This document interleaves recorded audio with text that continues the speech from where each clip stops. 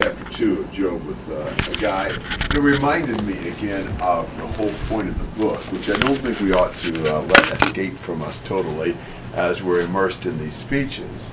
There are many lessons in the book, obviously, but I think the book primarily answers the question, will a man serve God for nothing? You know, is God worth serving if you don't see any reward?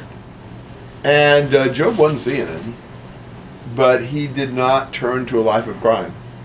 You know, and he never really gave up his concept and his belief in an all-powerful, all-wise God.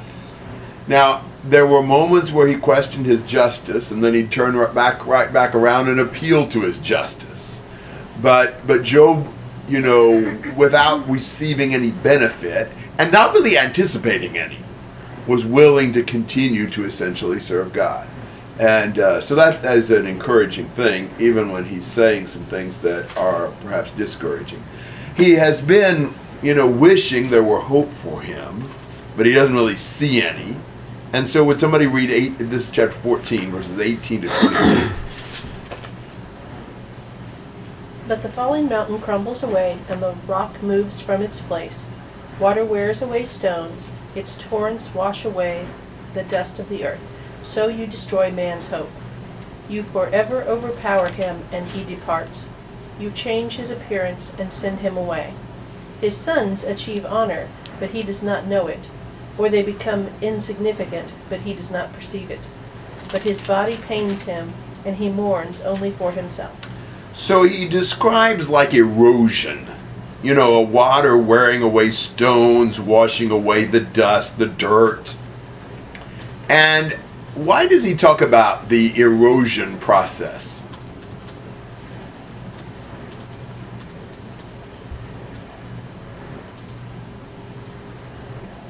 What is it a parable of? What's happening to him and his hope. Yes. This gradual, persistent wearing down, beating down of Job's hope. And, you know, it just keeps, you know, just going away from him to the point where you forever overpower him and he departs. And, you know, what happens if God decides to make it up to you after you're gone by elevating your children? Job doesn't actually have any to do that with at the moment. But even if after you're gone your posterity receives a recompense, you don't have any part of that, so it's not going to help you. So man's own personal hope just kind of wears away, and you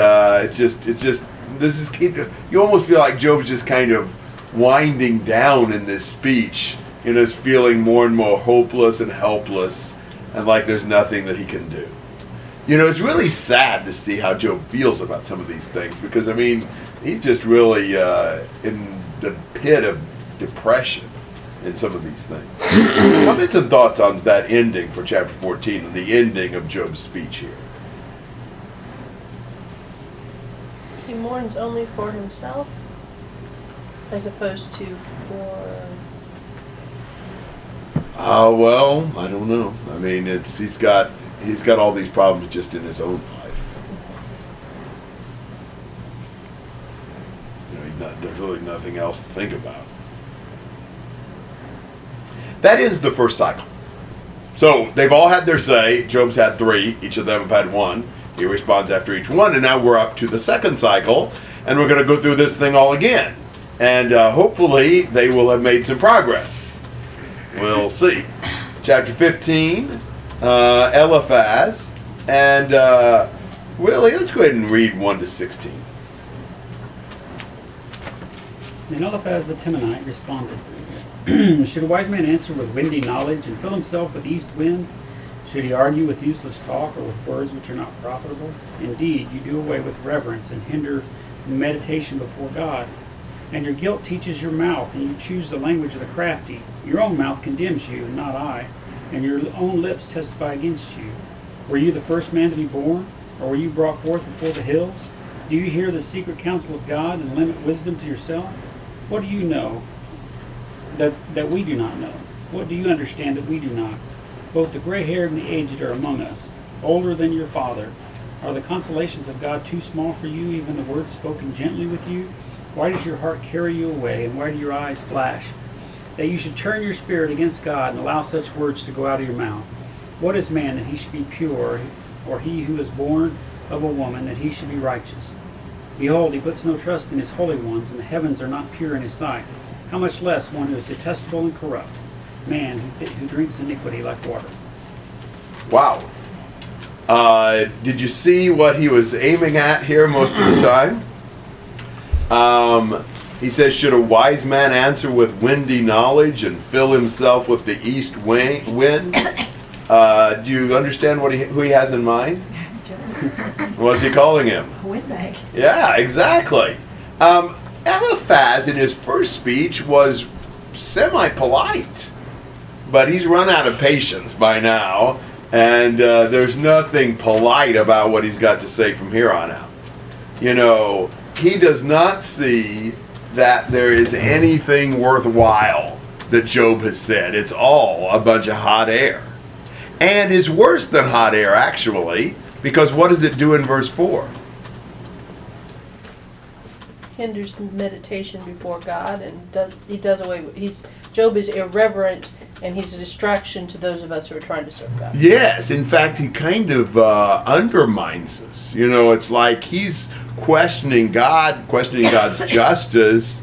You know, he's pointing out some, do you know the word anomaly? Some inconsistencies in God's governing of the universe. And he says, you're starting to really, cause people to doubt God or maybe turn away from God. You know, so he's accusing him of actually being a stumbling block in people's faith. That's probably a delicate question. But you know, while Job's clearly got too carried away with some things, is it really a help to faith to just ignore and deny obvious problems? You know, is it really, what would we say, for example, do righteous people sometimes suffer? Now, would it make any sense for us to deny that just so we didn't let anybody distrust God? You know, what are we going to look like if we say, well, no righteous person ever suffers? Wicked. Yeah, that's right. Yeah, because we have. And, when you try to deny the facts, you just look stupid or dishonest. You know, it doesn't really help, So I think his accusation against Job is probably exaggerated here. And he says in verse 5, your guilt teaches your mouth. You know, you're saying those things because of how guilty you are. You know, because of how much you've sinned. That's why you're making these, bad accusations against God, which of course we know is not true. You know, he wasn't guilty. And finally, what's his evidence for Job being such a terrible sinner? His own mouth. Yes. Do you see the problem with that? It's a circular argument, isn't it? He's Somewhat. saying that what he's saying is coming from his sin, and his mouth is the source of his sin. Yes, because if what he was saying was the reason he was suffering, there's a problem. He wasn't saying it until he was suffering. Exactly. His suffering came first. So whatever he does after he starts suffering really can't be used as evidence for why he suffered. But that's kind of what they're doing. It's like, well, we don't need to find any more guilt in you. Look at what you're saying right now. That's evidence enough of what a terrible sinner you are. But, that really begs the question. While it's not true that he's as, condemned by his mouth perhaps now as what Eliphaz said, even if he were, you're going to have something more than that to prove why he's suffering, because the suffering started first. It reminds me of another attempt to try to convict someone based upon what they said. Remember what they said on trial? Not what the Sanhedrin tried to do with Jesus. They couldn't find two guys to give the same false testimony, so they finally tried to get him to incriminate himself, and he gladly obliged, since he knew this was part of God's plan, and he really needed them to convict him so they could continue the process. But that's kind of what he's doing with Job here. Do you have some thoughts and comments to verse 6?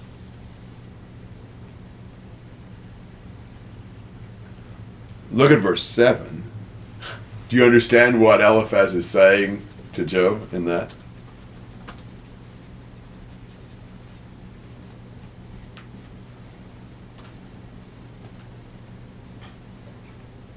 You, the one who's lived the longest and had the most chance to learn all this wisdom and all of that. Yeah.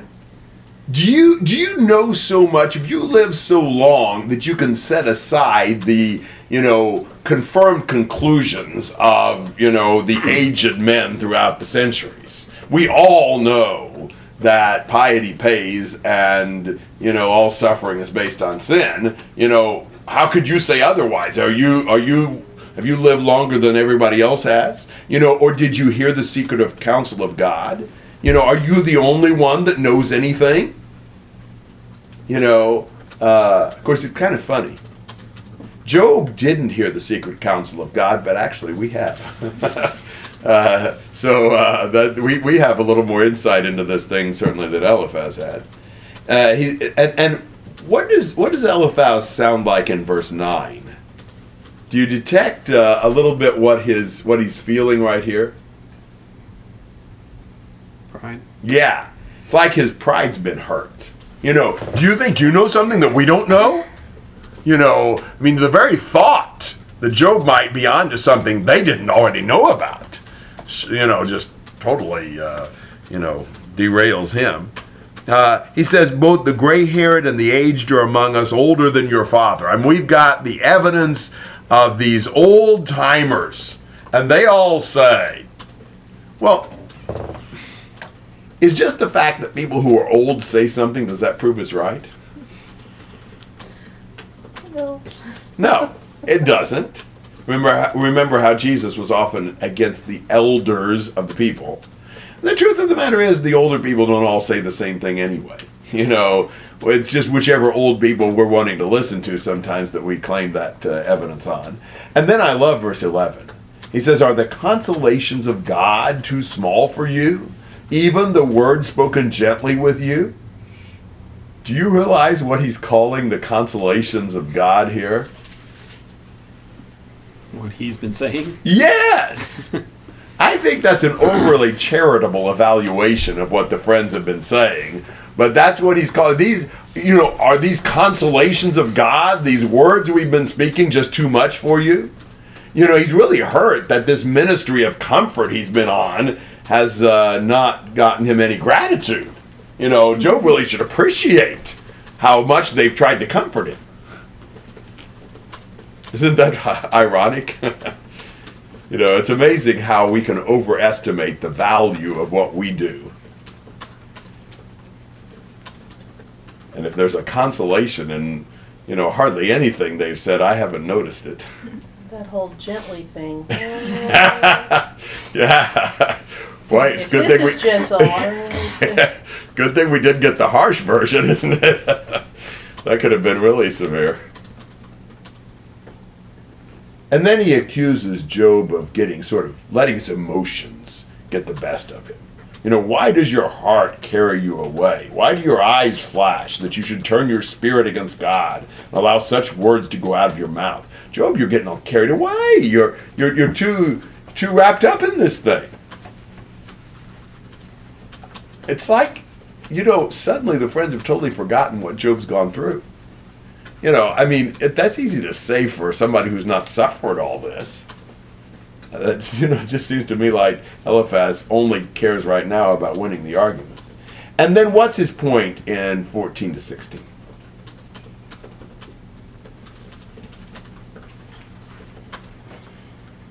All men are wicked? Yes, you're not righteous. You're a man. Why, God doesn't even put any trust in his angels, much less somebody as wicked as you are, Job. What do you see as the problem with this view? And why haven't all people experienced this? Yes, if all men are such wicked people, then why is Eliphaz not suffering what Job did? I think that's an obvious problem with that. It really all goes back to that great vision Eliphaz received and that has made such a great impression on him when he describes it at length in chapter 4. And finally the voice says, "Can mankind be just before God? Can a man be pure before his maker? He puts no trust even in his servants, and against his angels he charges error. How much more those who dwell in houses of clay," and so forth. So he's kind of back to that same vision that he'd had, and saying, man just guzzles sin, so obviously, man's going to suffer.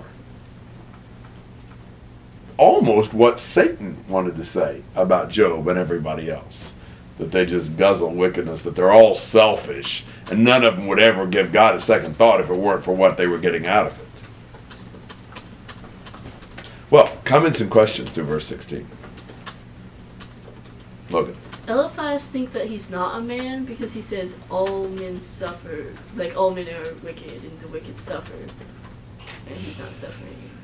Good question. I assume he thinks he's a man, but I don't know how he thinks he's getting off scot-free. Yeah, he kind of talks out of both sides of his mouth. Unless he's saying, I'm a man, but I'm pretty righteous, and so my sufferings are kind of low grade. That may be what he thinks, although he's really speaks of mankind in general. I really think these guys just get carried away in their talking. They get worked up and they're liable to say most anything. Does verse 15 kind of fit in with that getting carried away, that he puts no trust in his holy ones and the heavens are not pure? It sounds a little... Yeah, it's like saying even the angels are sinners. Yeah, which... Isn't true. Yeah, I'm thinking that doesn't quite work that way. Yeah, but it makes a good argument. If he doesn't even trust angels, if they're not even pure, then how can man expect to be? But yeah, he doesn't happen to be accurate in this assessment. It's one minor detail there. It's not true, but but it really does sound good. And sometimes that's all we care about. People will make these arguments and that was really sounding good, but man, it's not right.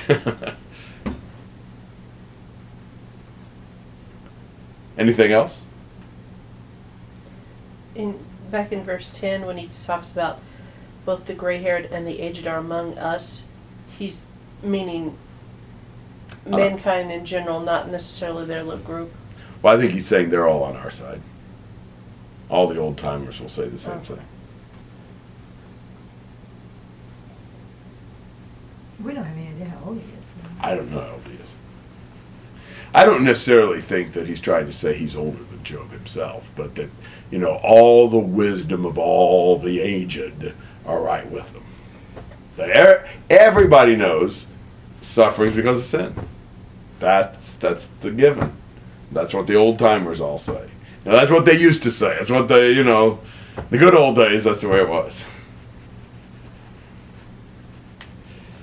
Well, starting in verse 17, Eliphaz returns to his favorite subject. You know what his favorite subject is? What I have seen, I will also declare. Yeah, that's true. Yourself. Yeah, good point. All of those are true. I'm thinking of the plight of the wicked man. And as we look at some of these things, it will be interesting to see some of the aspects of what he sees as the suffering of the wicked man. We can break this one down a little bit. Let's start with 17 to 19. I will tell you, listen to me, and what I have seen I will also declare. What wise men have told and have not concealed from their fathers, to whom alone the land was given, and no alien passed among them. All right, so he is going to tell Job what he's seen and what the wise men have said. Back in the time when the wisdom had not been corrupted by anybody else coming along, when the fount of the source of wisdom was pure, I'm going to give you straight from the mouth of the wise, This is what we know. So he just listen to me, and I'll give you. It's not like saying I'll give you just pure wisdom, unadulterated truth. So he's certainly pretty impressed with what he knows about all that.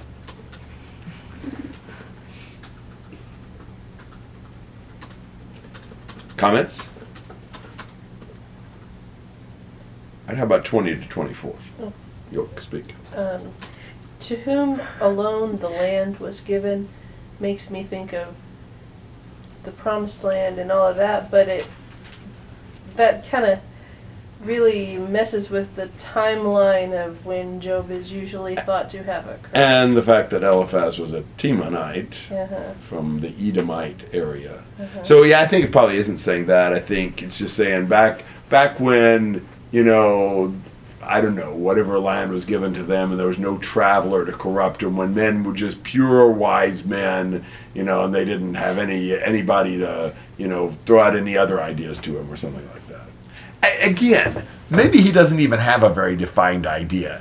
He really likes how things sound sometimes. All right, 20 to 24.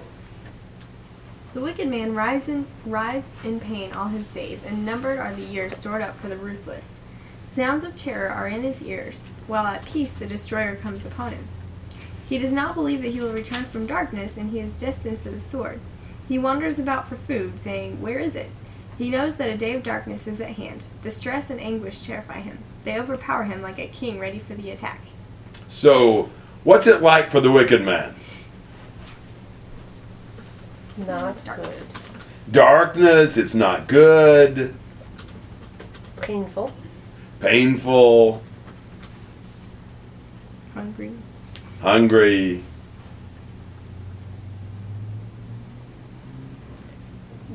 Scary. Yes, scary, kind of foreboding, sort of a sense of dread. He's kind of always waiting to get destroyed. It's you don't want to be a wicked man. I mean, things just go bad for the wicked man. There's nothing really good for him. Always, the sword's kind of hanging over him. Thoughts? So why is the wicked man punished? 25 to 27. He seems really inconsistent here. He's saying that I lost my place. That he writhes in pain all his days, yet while at peace, the destroyer comes upon him. So, at what point was he in peace if he writhes in pain all his days? Well, yeah. Good point. Yeah. Seems Poetic he's, license. He's just making up, whatever anecdote seems to strike his fancy at the time. They're not necessarily connected to each other. Yes. On those rare occasions where he had a good day. Yeah, that's right. Yes, they sound good. Consistency is, what do they say? Consistency is the hobgoblin of weak minds or something like that. I think I've heard something like that. What's that? That's not, okay. Only you have heard it. Yeah. At least like that. Hobgoblin? Kind of the thing that haunts weak minds, I guess. I just see him getting on a roll, and then you know how you can just sort of get going, and then you just get carried away with yourself, and that you don't necessarily maintain consistency because he's just talking. Yes, I think you're right. Yeah, these sound good, and don't bother to scrutinize them too closely. The epitome of hyperbole. That too, I think. And you think hobgoblins, man. Hers is cuter. All right, 25 to 27. The reasons why the wicked's punished. Because he has stretched out his hand against God and conducts himself arrogantly against the Almighty. He rushes headlong at him with his massive shield, for he has covered his face with his fat. He has made his thighs heavy with flesh. So what does the wicked man do? Stretches out his hand against God. Yeah, tries to attack God. Conducts himself arrogantly, rushes against him with his massive shield.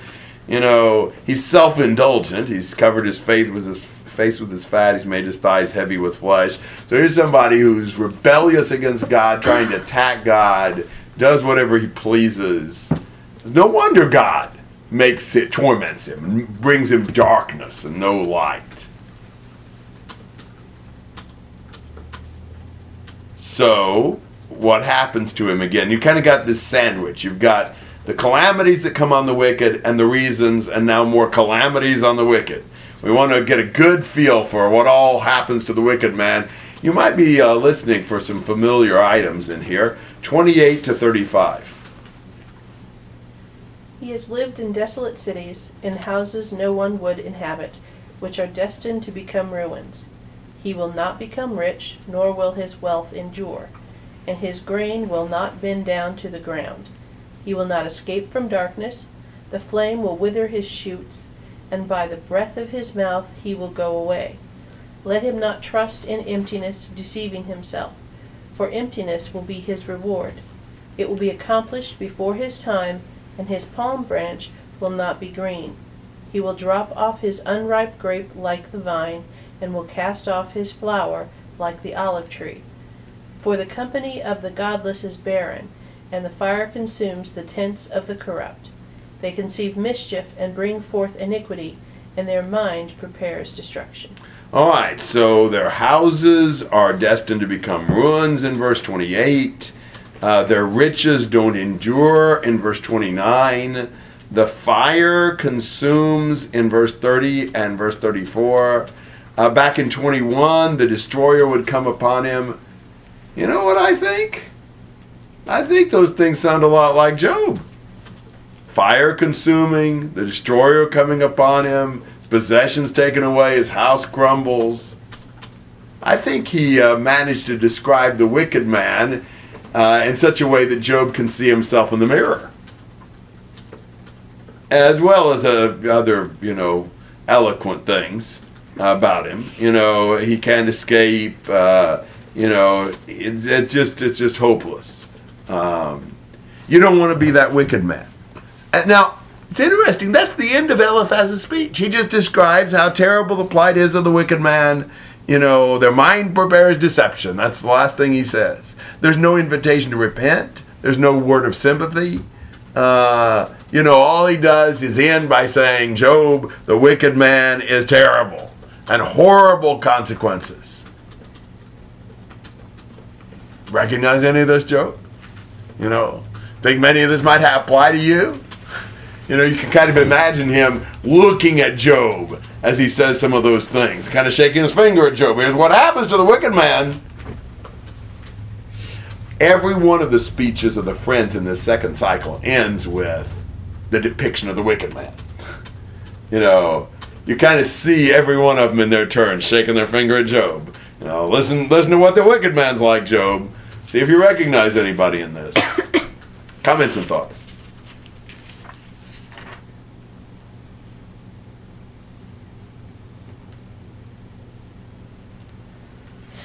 Well, you want to hear what Job says back? 16, 1 to 5. Then Job answered, I have heard many such things.